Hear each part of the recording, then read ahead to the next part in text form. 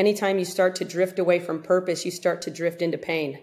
And so having that alignment with your purpose and understanding that and understanding who you are as a human first kind of helps build these other things where it's like, man, I did this in my personal life. Like basketball is really nothing. Lead by Example with Bob Myers is presented for the people by Caesars Sportsbook. You bet, you get with Caesars Rewards. Must be 21 or older. Welcome to Lead by Example. I'm your host, Bob Myers. Today, we have Becky Hammon on. World champion Becky Hammon. Congrats. What did it, buzzer sounds, it's going through your head? Obviously, a lot of excitement. As a head coach, you're never comfortable, until the buzzer goes off. You always are just dialed in with no let up, mentally. So I don't know. For me, it was exciting. I was happy, but I was really quite relieved too. I don't know. It's been a long time coming for me, so it felt really good. But I would be lying if I didn't just exhale. Okay, it's over. It's over. What is that? Your first? I'm sure you. What was your first? I mean, sure you won before. I don't know what age you were, but I mean, you won. Yeah, there's been different championships. This was my first. I played 16 years in the W and got to the finals. I think probably four times. The problem was, Bob, that the other team was better than us. That is a problem. That's a problem. The other teams we were facing was, the big three in Houston, with the Houston Comets, and then the fourth one actually, pretty banged up. I mean, a lot of this stuff is, and even this year, you got to stay healthy. Yeah. And I know you know that very well. Yeah, that's okay. So you got to be healthy, but I was just ecstatic. I mean, were you what? Was it something that was it better than you thought? What you thought? Less than you thought? Like now you've had a little time after. Yeah, I mean, I don't know if I knew how it would feel. I was just kind of, You guess though, right? You dream of these things. Yeah. Yes and no. Right.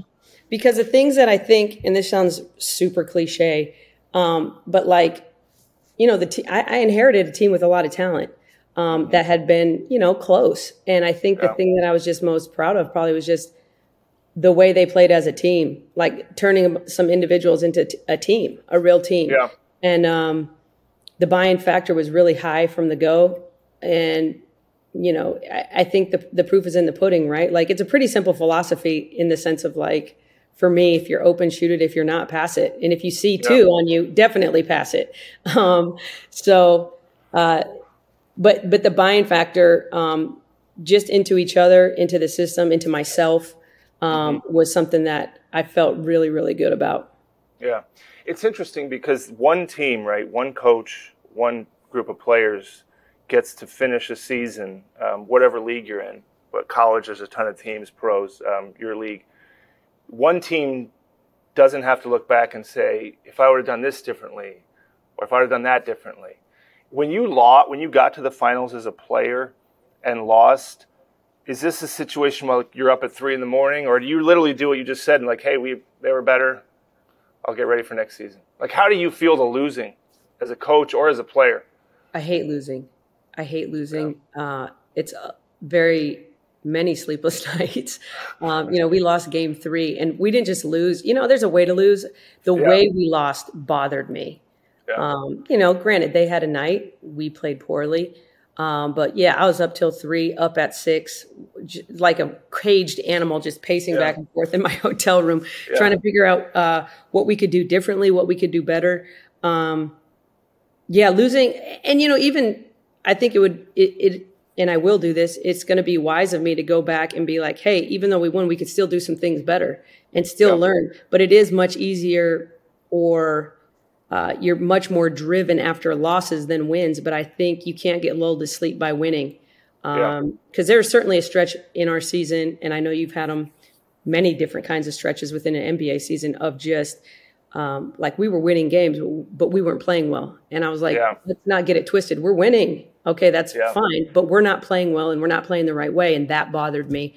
And so you always go back to the drawing board and try to refigure some things and figure it out. Go back to the drawing board.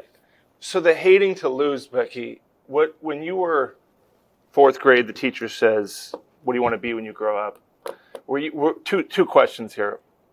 Have you always hated to lose? Were you the kid that in Monopoly and whatever you were playing? And then was it playing? I want to be the best. What age did this kind of sink in for you on the basketball side? I've been playing basketball ever since I can remember. I mean, they got pictures of me 2-3 years old, with a ball. I always had a ball. My dad played, church league, city league, all these different ways. And so I've always had a basketball in my hand. I always wanted to be the best, and I think what's kind of cool in the whole thing is just growing up. I grew up in South Dakota. I knew just because I was the best in South Dakota didn't mean anything against a national stage. And I kind of had an early understanding of that. I don't know why. But it was like, I think I'm better than every girl in Wyoming and every girl in Nebraska and every girl in Colorado, but I don't know about New York City and California. And, but I did have a pretty big world perspective on how good I wanted to be. And at the end of the day, I'm 5'6", and this is still a game that gives advantages to the big and strong.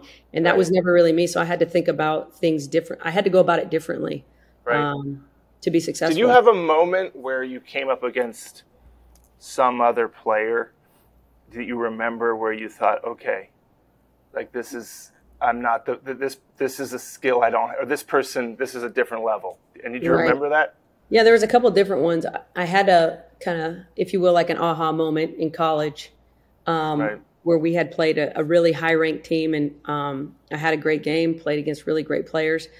So I had one in high school, one in college, and then I would say in the pros where it just kind of clicks is like, okay, like it went from me because I was not drafted, first of all, making the team, right? So that was my goal. Like every day I was like, no, not today. You're not cutting me today.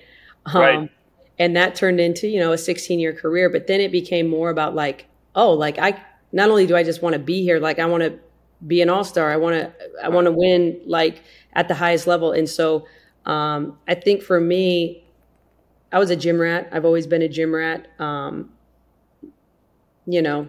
so I just played a lot and I got better every year and smarter every year. And then as you know, your body starts to go like this, but your mind is still sharp as ever. Right. So, right. It's like, dang, why couldn't I have this mind when I had that, 25-year-old body? But I guess that's the way it goes for everybody. Oh yeah, we all get there. So was there a coach, like when you mentioned, your body starts telling you how old you are, and then was coaching kind of like, I guess I'll coach, or was there a coach that came along and you admired or learned from, you said, that's what I'm doing when I'm done playing? Was that always sitting in there? I mean, I think I've always kind of been a coach on the floor because I had to think the game, right? Because I'm not as big as everybody. I'm not as fast as everybody. So, when other people are playing checkers, I'm playing chess. And that's how I kind of went about it. But as the body starts to tell you, you got to go into a different direction, I started doing some TV stuff. And I remember I was doing I think a Pac-12 women's game, and I was sitting next to the play-by-play guy, and he was like, man, the losing coach walks out, right, with the head down, like all mad. And he's like, yeah, that's why TV's the greatest. Like, you never have to leave the gym a loser. And that was my other aha moment right then. I was like, yeah, it's not for me. I'd rather be in the fight because I can't ever leave the gym a winner. Like, I don't want to be in between just talking about the fight. I want to be in the fight. And so that was, a moment that happened later on, obviously in my career, that I was like, okay, I want to be a coach. And I guess the greater question in just life is just, what do you want your life to be about? And for me, I want it to have impact. I want to lead an impactful life and impact people around me, impact the next generation, and everything that entails. And so I decided, coaches and players, the people that I was around and in the fight, impacted me more than like a TV personality. Sure. Yeah. And then as far as like when you were playing obviously you were the best player in high school, and it sounds like college, and often on your WNBA team. But and as far as the leadership part, when somebody says Becky is a leader because, what's the because? Why? What's the why of it? I would say probably my whys are just, I would say I'm a uniter.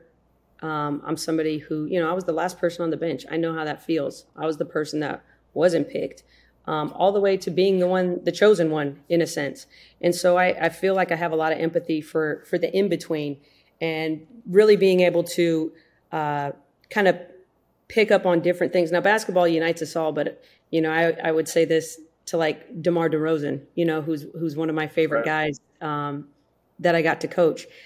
It's kind of like, what does this big black guy from Compton, straight guy, have in common with this little white South Dakota girl? And it's like, it starts with basketball, but then you start sitting down and talking and get to knowing people, and you're like, wow, we actually have a lot more in common than what meets the eye. And I think that ability to connect on a deeper level than just the physical level, but on a relatability level, on a moral level, bigger picture stuff than just basketball. And really, that's what I find. That's kind of what I treasure the most, is just the relationships that are built along the way. Like, what else even really matters in a sense, like, other than the people that you're journeying with. Yeah. And so people say that, right? You've heard that. But they don't do it, right? So people say, I've connected with my team. And you're kind of like, it doesn't look like that. They're not playing that way. Not what they're saying about you, but we all want to do that. Or many of us are smart enough to say, I got to connect with the people that I'm attempting to lead. Mm-hmm. So you went to an organization in San Antonio where their coach, Popovich, is his mantra too. Like, I want to talk about something besides basketball. He kind of epitomizes that. He exudes that. So, but there's the how, right? So there's the, I want to do this, but what your how is kind of like, I want to connect with DeMar DeRozan. He's completely different than me, completely different background. How do you do that, is my point. Like, how does one connect? You said it's just through basketball, but it's not that simple. No, I mean, it's time, it's listening, it's sitting down and having conversations. Pop, his thing was dinners. Yeah. Could you not go to the dinners, by the way? Like, what if you said, I'm not going to dinner? What would he do? I better have a damn good reason, Bob. But Becky, what if you'd been for 3 nights in a row? Like, what if it was the fourth night? Do you have to go to the fourth night in a row? Because can you say, I'm tired? I'm tired. I went through. I want to hear this. I'm very curious. So there's his kind of rule of thumb is, 6 people. But, a lot of times we have 2-3 games in a row that you're trying to prepare for. So it's kind of like you're trying to get in and out of dinner as quick as possible. Yeah. And sometimes those dinners can turn into 3, 4, 5 hour events. You're like, damn, I got to finish up that scouting report. But, his dinners were fun, and that's, again, it's 80% of the time we're not even talking about basketball. Sure. And I think that's where, again, you build these meaningful relationships. And so when he would take the team out, or you're on the bus, or you're sitting around in the gym, whatever, like, a player peeks their head into your office and you sit down and talk. And that's really where I really feel like leadership of a small team, right? Because you have different kinds of leaders. You got people that are leading thousands. You have people that are leading. But even if you are leading thousands, right, you still have that inner circle, so to speak, of your top 20 and the trickle down effect of that leadership. But to me, if I was going to speak or I was going to do this, like, what's my audience? Like, who are they? How can I connect with them in a different way, in an authentic way? Because I think one thing I know about players in general, male, female, they'll sniff out a fraud real quick if you don't know what you're talking about. Or if you're kind of faking the funk, like if they don't really feel like you're authentically interested, those conversations are not going to last very long. Or have any kind of depth to them. And I do think that in order to lead people, like I want to know how to motivate you. I want to know your background, because your background gives me indicators of how to push you best. Because, some people learn visually. Some people, you got to sit them down and show them tape. Some people have to walk through it. So there's different kinds of learners. And so for me as a leader, I want to be able to push the right buttons at the appropriate time. to motivate them, not only to be great basketball players, but like great humans. And I think if there's one thing across the NBA and the WNBA, there's really a lot of great human beings on the floor. More Lead by Example after this. Mother's Day is around the corner. Find the perfect gift for the mom in your life with a stunning piece of jewelry from Blue Nile. From timeless pearls to dazzling gemstones, Blue Nile has something she'll adore. Need it fast? Most items can ship overnight. Plus, enjoy guaranteed free shipping and returns. Don't miss our special Mother's Day deals. Save big on the season's most beautiful trends. For a limited time, get up to 50% off by going to BlueNile.com. That's BlueNile.com. Another day is here, and you're ready for it. What to wear? Check. Breakfast, lunch, and dinner? Check. Planning for what's next and how to save for it? That's where Bank of America can help. For your financial to-dos, Bank of America has experts ready to help get you closer to your goals. Get started at one of our local financial centers or 24/7 in our mobile banking app. Find a location near you at bankofamerica.com/talktous. What would you like the power to do? Mobile banking requires downloading the app and is only available for select devices. Message and data rates may apply. Bank of America NA, member FDIC. And we're back.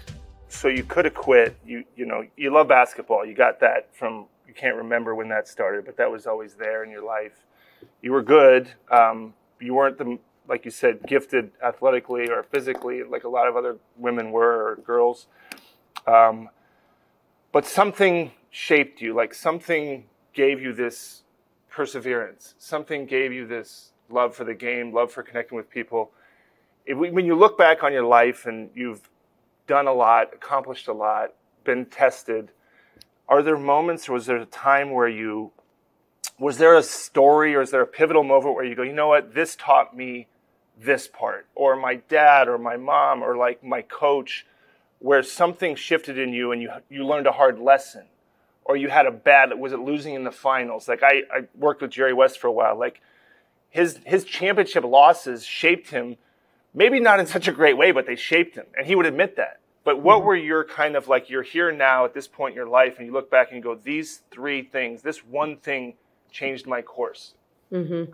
So, oh man, so many stories of like unfortunate but fortunate redirects, whether that be an injury, whether that's losing a big game, whatever. I've been through so much hard stuff. In the sense of not being picked. I mean, not being drafted, I wanted to play on our Olympic team, that wasn't going to happen. And so some of this stuff, even my coming to terms with like my sexuality, I come from a very conservative background. All that now I can see was necessary to build me to be kind of comfortable in uncomfortable situations. And so when you're hit with an injury or you're hit with rejection in a way, you can, there's really only two choices. You either stay down or you get back up. But you say that like it's easy, right?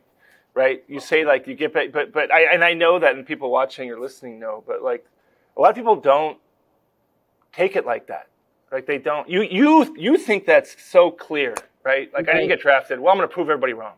Right. That's not a lot of people don't get drafted and it's over. Or with your sexuality, they never get comfortable, or they don't endure whatever you had to endure. So I'm wondering, like, what in you gave you that, which maybe for you is second nature, or maybe it's not. That diminishes the work you had to put in to get there and overcome this stuff. Yeah. It wasn't always easy. I can remember so many times growing up, just crying in my car because I didn't know how to relay this information to people that I loved and cared about, or that they'd be disappointed. And I think you start to build, I think things were being built in me young, because I can remember I went to a private school growing up, and I think I was in second grade, and I wanted to play on the fourth grade YMCA boys team. And it was like, no, she can't. And my dad was like, just let her come play one practice with your guys. And after like 20 minutes, they're like, she can stay. And I think for me, I had probably natural leadership skills, but the depths gave me depth. I think it's really hard to get depth without doing a deep dive and into yourself and figuring out, okay, what your true purpose is, and I think anytime you start to drift away from purpose, you start to drift into pain. And so having that alignment with your purpose and understanding that and understanding who you are as a human first, kind of helps build these other things where it's like, man, I did this in my personal life. Like basketball is really nothing at this point. This is putting a ball in a hole. This is getting up. This is coming back from an ACL. Like I can do this. This is physical stuff that I can, if I just put in the work, I can do that. The internal stuff was really ground out and really,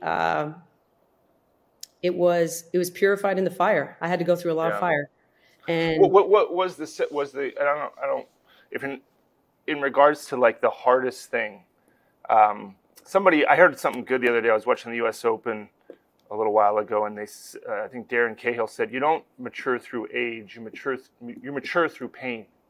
Yeah, and it's kind of like you and I don't know how old you are. I'm 47, but I'm not mature because of how old I am. I don't think you're mature, but when we look back on like, why do we have maturity? And it seems like you just said what you had to go through personally dwarfs like the basketball. Like basketball's a game, right? We boil it down, it's a game. And now we get so sick in it because I know you were with the Spurs and with the Aces. Like people want to make it so much more than that, and it is so much more than that. But then it isn't. So it's a hard thing to reconcile in your head. It's difficult. Yeah, I mean, there's definitely a balance. It's what we do, and we're going to work our butts off at it. It's what we love. It's a passion. But it's also, for me, a vehicle of a bigger purpose, which is impact, which is helping other people, which is being a mentor, being a friend. Like I said, it can't just be about the money. It just can't. Like there's more to it. And it's about the journey. And like you said, my maturity rate came because of the hard stuff. And I wouldn't change the hard stuff. And as I get older, when something hard does hit me, I feel like I've developed the ability, and I say developed because it wasn't always there, the ability to sit back and say, hey, wait a minute. Okay. I don't understand this purpose or this reason why I'm going through this hard stuff now, but I know I will because it's worked out like that in every other facet of my life. So, I go back to, I tore my ACL in 2003. That meant I really wasn't eligible to be on that 2004 Olympic team. That knocked me out, and I believe it was in Athens in 2004. Knocked me out of the Athens, came back, did another thing. 2007, I get traded, have a great year. USA Basketball doesn't want me, which was fine, I'm going in another direction. They're going in another direction. So I played for Russia and the crap that I took for making that decision. But at the end of the day, I'm going to do what I feel in my heart is best and right for me to do. And, fast forward all these years, I'm sitting on a plane coming back from the London Olympics with Greg Popovich. I've been in his city for 5-6 years, never met him. And all of a sudden on the way back, and he's like a Soviet studies major from Air Force. So there's like it gave us this dialogue and this commonality and this, mutual interest in things that had nothing to do with basketball. And again, I can look back on that now and say, oh yeah, I can see where that was necessary. I had to go through that process. And there's been so many things in my life now since then that it's like, oh yeah, I had to go through that because I need it. I need it now. Yeah. So you can pull back those past successes, really. What was the closest moment in that? Was there, I don't know if there was for you, what was the closest you came in your basketball life? And maybe the ACL as a player, but maybe not that answer, maybe even in coaching where you kind of said, I don't know if I should do this. What was the closest you came to that? Ooh. Was it because I know you want to be, I don't know if you still want to be an NBA coach. And that is not an easy road, right? That's not easy. No. I mean, it's not easy for anyone. But especially, for anybody, right? Yeah, for anybody. But to be like the first woman it's much more difficult, I imagine. Yeah, you know what? I had moments, I remember a couple times in my hotel room, there was things that happened or things that were so frustrating to me. in the moment where it was like, God, like, this just seems impossible. This just seems impossible. Like, what am I doing? What part? Losing or no. This is more when I was a coach. Basketball, there was never anything. Basketball. So as a coach, when you said this is impossible, like what? Just the job? Like I say that too. By the way, I get it, but I want to know what's your impossible, because I've said that myself in my job. Let's just go back like a few years for me, anyways, where there was moments where it was just like, I don't know, maybe if I looked different, if I had a 16-year NBA career, how would that change my projection? But it is hard. Like you said, let's just be straight. People are like, oh, there's only 30 jobs. I'm like, no, there's really only 2 or 3 jobs. And within those 2 or 3 jobs, how many people are vying for those jobs? So it's not just about, they're just extremely hard to get, male, female. But Becky, you're a female, right? Like, let's talk about you. Like, for you, you're so if you were a man sitting here and you're like, you're hard to get, I'd be like, yeah. But you're looking at like a climb that no one else was looking at. You know. Yeah. So I imagine you're kind of like, yeah, they're hard to get, but I'm vying for something that's never happened. Right. And I think the thing about it's interesting because, everybody asks me, well, how are the guys with you? How is it with the other coaches and this and that? And it's like, first of all, like, they're looking at it from my viewpoint. And I always wanted to be respectful of the fact that, like, look, this is new for them too. They've never had a woman in their midst. How much time coaches spend together, which is thousands of hours, And so I'm always like, I had one assistant coach that I worked with, which he was an older gentleman. He would open the door for me, and he treated me like a woman first. Mm-hmm. I had another coach who was like, get in the back of the line, Jack, you're the 5th, 6th assistant. Like, both are true. Yeah. Both are true. What do you like more? Neither is wrong. I actually appreciated both because they're both right. Yeah, sure. Yep. And so I appreciated actually both, but it taught me really, first of all, I want people to be comfortable with me in the room, mm-hmm. and I realized at times it might be uncomfortable for them. The amount of times Pop paused at first whenever he would swear or said a word, I'm like, I'm an adult. Please proceed and quit stopping, because now you're making it more awkward for me. Sure. Like, he doesn't swear. Right here, right? Oh, he's way far over that. We're way past that now. But those first couple of coaches meetings, he kind of like, and even the other coaches, they'd be like, oh, and they'd look at me. I'm like, I got it. I'm putting it in context, people, because there's certain words that I don't really like to use, but if I can go just there for a second, it's like, if I called you a dick, you wouldn't be mad. You'd just be like, you get the connotation, you get what I'm trying to say without being like, oh, she hates men. Like, right. Yeah. So, yeah. But some people watching this might not, that's the environment, right? That's also like, you're in that. It's not for everybody. It's not for every girl. That's for sure. No. But so coaching men and women. So you did head coach the guys. You have done that in moments. And then you've done, obviously, what you did this last year. Can you boil it down? Like, what is the biggest distinction between coaching, not good or bad, but just different? Is there something or a few things? First of all, I'll say just X's and O's wise, it's as generic as an X is on a board and an O is on a whiteboard. That's how generic the basketball is. It's literally everything is the same in the sense of like schemes, like offensive concepts, like those things are all that doesn't matter.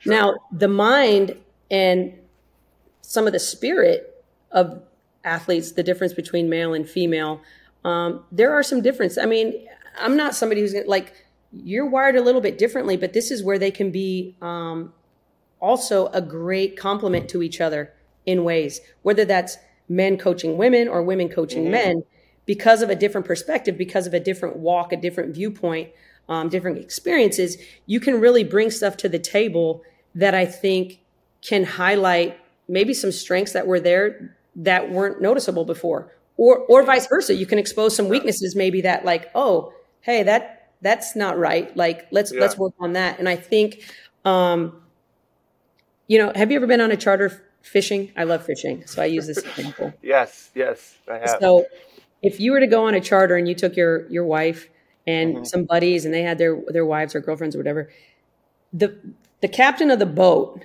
finds it much easier to coach women than the guys who just want to jump on the reel and manhandle that fish. Yeah. The women, they're listening and they're learning. Okay. When you have first of all, you always want to keep tension on that pole, right? Yeah. And you never want to have any. So they're actually learning the technique they're listening very intently because they want to do it so well for you.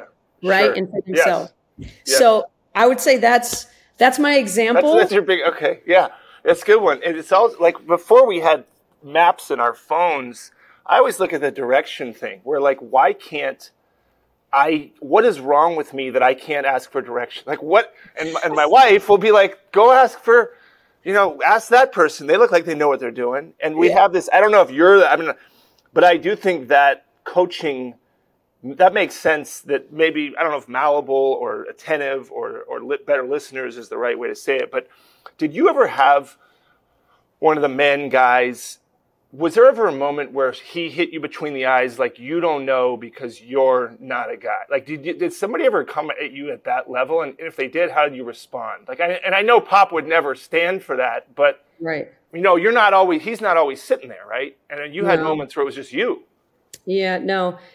Here's the thing, Bob, when people talk about you, you're generally the last to know. So I don't know if they don't know. But they didn't do it to you. They never said it like, okay, right, they never, what they say behind closed doors. I have no idea. Yeah. I can tell you that I've had really great relationships with a lot of different players. And that example that I just give you is a generalization because there's guys that I coached and I saw in huddles who were absolutely dialed in. You draw a play, they go out there and they execute the crap out of it.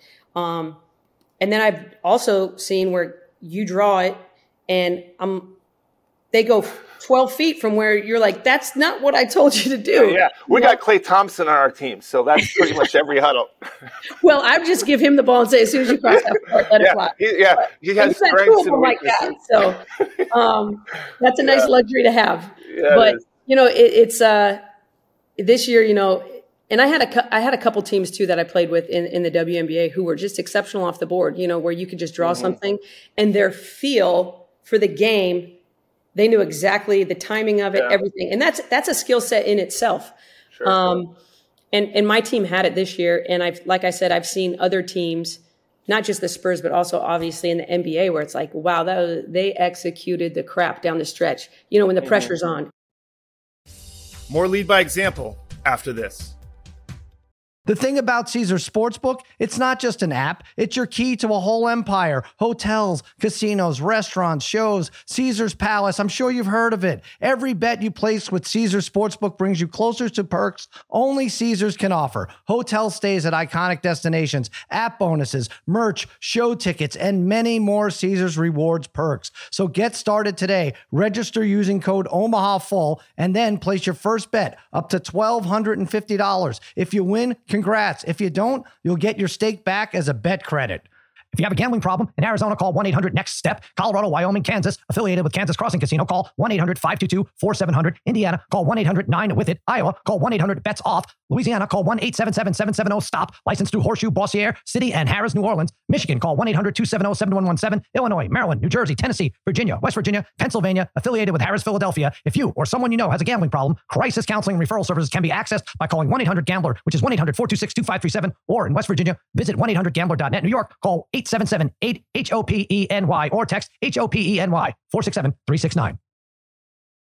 When you need mealtime inspiration, it's worth shopping Kroger, where you'll find over 30,000 mouth-watering choices that excite your inner foodie. And no matter what tasty choice you make, you'll enjoy our everyday low prices, plus extra ways to save, like digital coupons worth over $600 each week. You can also save up to $1 off per gallon at the pump with fuel points. More savings and more inspiring flavors make shopping Kroger worth it every time. Kroger, fresh for everyone. Fuel restrictions apply. And we're back. One of your players, you can tell me who this is. Guess who said this? This is one of your players. I didn't really ever know what feeling empowered meant until I'd actually been empowered. And that's not a shot at anyone. That's just the reality of having an encouraging coach. She's definitely hard on me, but it's in ways that says, I believe and you can do this. And I feel like I can elevate to the level she wants me to be because now I believe in myself. You know who said that? I'm going to guess Plum. Yeah? Yeah. That's good. You got, yeah, I mean, why? So give me that background of that. You did something to her that mattered, right? You got tapped into something. Well, first of all, she reminds me a bit of myself with her competitive nature. So there's that. We're both super competitive. I played with a chip on my shoulder a good part of my years. It wasn't until I got older and kind of more settled in my own skin that I played freer. I played happier.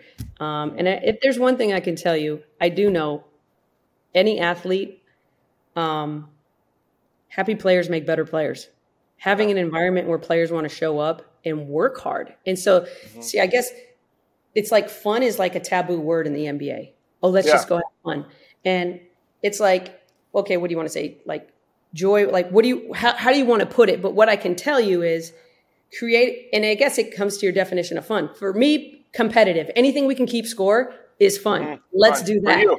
So for me, right? Luckily, I had a squad full of women this year who were ultra competitors and wanted to win. So if I'm talking to you and I'm giving you information that's going to help you win and you're that competitive, you're listening, you're locked in. Yeah. And so for her, Plum she was the number one pick, scored more points than anybody in college basketball history. Women for sure. I'm not sure about men. She might even be up there with the men, just total points scored. So she's just a bucket getter. And, she had a Achilles. She struggled because she was smaller. She's only 5'8". And so adjusting to the league where they're big, everyone's big, fast and strong, and talented. And so her journey, she's had a lot of hard, and I could identify that and I could relate to that. And so for me, I love her spirit. Like her competitive spirit. She's a no games kind of person. Like she hits you between the eyes. She's like, I remember one day I said something to her in a team meeting and I could tell she was throwing off a little vibe. And I was like, what's wrong? What's your problem? You said that in front of the team? No, I had said something in front of the team. Yeah, but, and then after when we went you went to her later. Okay. I went to her personally and she said, well, I just don't think you were supporting me. And this. And I said, listen, it was something that in practice, I said, I'm going to support you, but I'm not going to sit there and stop the whole practice to dissect why you were wrong or right. Like, I also want to get to the next play, but let me tell you why you're right. And let me tell you why your approach was wrong, and kind of go back and forth like that with her. But you can have really frank conversations with her and she's receptive. And we walked out of there on the same page. But I'm not somebody who I want to go to you directly. Like if I got something or you got something, I prefer you just come and hit me right between the eyes. But so I don't know you I know you from afar, but we've never worked together, never been in a huddle. But what you just said to me is, I think, I'm no expert, why you are a great coach is because, one, you told a good player the truth in front of everybody, right? You had the, you had the conviction to do that. A lot of coaches, one, that they won't even do that, right? They don't want to avoid that. Two, most people leave it there. I just told a great player in front of the team, and I did my job. You saw she was pissed, right? You saw that. I don't want to diminish. Like a lot of coaches don't see that. They don't even see when a player is upset or not. You saw it. Then you said, "What am I going to do about it?" So you walked over to her and you said, "What's up?" So she trusts you enough to not go, "Nothing. I'm good." So she tells you what's up, right? Yeah. So you've earned that, right? Already she's kind of like, I trust her. I'll tell her what's up. She just didn't support me. So then the fourth good thing you do is you don't react to that. You don't push back on that and say, listen, you don't double down and say, I'm telling you what you need to do. You weren't doing it. You just said, well, this is what I was trying to do. This is how I'm trying to coach you. This is where it's coming from. So in the course of whatever the time frame of that moment was, you did one thing, you thought it out right way, then you reacted to it, then you adapted to it, then you responded to it, then you were empathetic, and then this player now looks at you like, she did support me, she is supporting me, I trust her enough to talk to her, and now this player's bought in.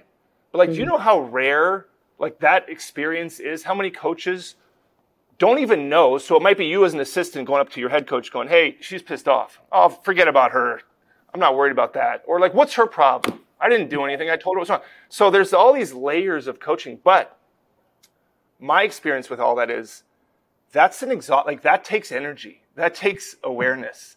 And you only have so much as a head coach. So I think it's fascinating to hear, for me personally, to hear like a small experience where then you get the player at the end of the year where you've taken someone with all this talent and now they're like yours forever in a way, right? Like they're their best versions of themselves, which has to feel, I guess that's why you coach, right? Look what you just did to someone, which is really cool. I mean, she's a unique individual. Like she's wired differently, and I enjoy different. Like I like different. Yeah. I'm different, Yeah. And so for me, the relationship piece, and I think I'll say this too, the one thing I wanted to establish very, very early on when I called all them to just talk to them, pick their brain a little bit, they didn't even know me. Like I'm still finishing my season with the Spurs. I'm calling them on the road. We're doing, a Zoom or a FaceTime. I flew down Asia Wilson. I flew down Chelsea Gray, to come to dinner with me so we can sit and talk and I can start to get to know you. Cause I watched the WNBA. Of course I love the WNBA, but I wasn't locked into them as people. And so to me, like getting to know them, and you're right, it's time consuming, but like, it's my labor of love. Like that's why I'm in it, is to, impact these people in a positive way because they go out and they impact other people. And I feel like, you can't drop a rock into a pond and not just have it like ripple out. So that the closest circle and then on all the way out. But I do think words matter. I think words carry weight, and I think words can impact people either negatively or positively. It's like you said, it's like, I'd rather have an ACL than some of the stuff that I had to deal with inside. The ACL was easy, compared to what's going on inside my head and my heart. And so, again, going back to my original point of one thing I wanted to do was create an accountability factor. And how you go about doing that for me is being very clear on what the objective is, right? This is your job. This is what we're doing. The expectation, how you go about doing your job. And it gives kind of a baseline for accountability because there are times that I would stop the clip and my best player is shooting a terrible shot. Yeah. Hey, pass the ball. Yeah. And I'll do it to the next person. Yeah. Pass the ball. So I think I've been fair on accountability. Now, fair doesn't always mean equal. Meaning Asia Wilson gets to make a few more mistakes than, number 9, 10, Fair isn't equal, but I feel like I'm fair in telling them the truth, whether you're my best player or you're the last player on the bench. I think it translates. And honestly, I think they respect that, the truth. Yeah. And I think it's a good way. Some coach told me one time, I'm not going to treat everybody equally, but I will treat you all fairly. Yes, that's right. You can't. I mean, especially in the level you're coaching at, and obviously in the NBA as well. Last question: Is the NBA is that? I know you love what you're doing now, or maybe it's just whatever. I don't know. Is that still in the back of your? I know you tried and would like to have, and now you're doing what you're doing. And I never say never because I tell you, I came out and last summer, I actually worked with Plum on some of her finishing when I was out here for summer. Out here, I'm in Texas now, but in Vegas for summer league. Never crossed my mind that I would be their coach. Didn't even cross my mind. And then just as the year progressed, and I just felt like it was time for me to step out and do something different, in a different direction. So I wouldn't say no. I'm never going back to the NBA, and I'm not saying I could be here for the next 15 years. I don't really know. I kind of go where I'm wanted, where the opportunity presents itself. And I knew they were building something special here, and I really wanted to be a part of that. But also, Bob, I just needed, to be quite frank, I needed to reconnect with my family. I needed some family time and some time away. Because when I retired as a player, which was 16 years, 2 days later, I was in the gym with the Spurs. And then, you know, how that schedule is, you know, for the next 8 years. And so I've never, in the last, 24 years, I've been in some kind of NBA or WNBA arena, basically almost year round. So there's lots of reasons for the move. It was absolutely one of the best decisions I made. But am I going to stay here for the next 20 years? I don't know. I might. I really love. I love the W. There's some things I want, and there's some. We could talk about moving the needle in the NBA arena, but like there's so many other things in the W arena that I want to move. I want it to get better and get it to a standard that it should be at, because these are the greatest players in the world, and they got to go overseas, to make money. And I want to make them more money. I want them to have the best of the best because they've earned it. Yeah. Well, it's such an awesome story. I mean, I have 3 daughters, and they've watched me, and for you to break down some of the gender barriers in the NBA, I hope you feel that you have done that. I know so many people feel like you have, and just normalizing women in coaching in the NBA, normalizing women in the locker room. I think you're a huge reason for that. And I just want to say thank you, because I think that's such a big thing that we weren't great at. And now we've, with you and some other women that have kind of come along, it's such a good thing to have women around us. Like your fishing examples, we need smarter people. Sometimes it's just like a group of men in a room making a decision is not ideal. And so I thank you, our league thanks you. And great for you mentioning your family in a very authentic way, because I know what it's like to work in professional sports. And a lot of people say it, but it felt like you really meant like that was an important redirect for you, as far as like that was not getting, you didn't feel great about where that was. And so great for you for saying it. And good luck. You got a great team. Go repeat. Go do it again. Thank you.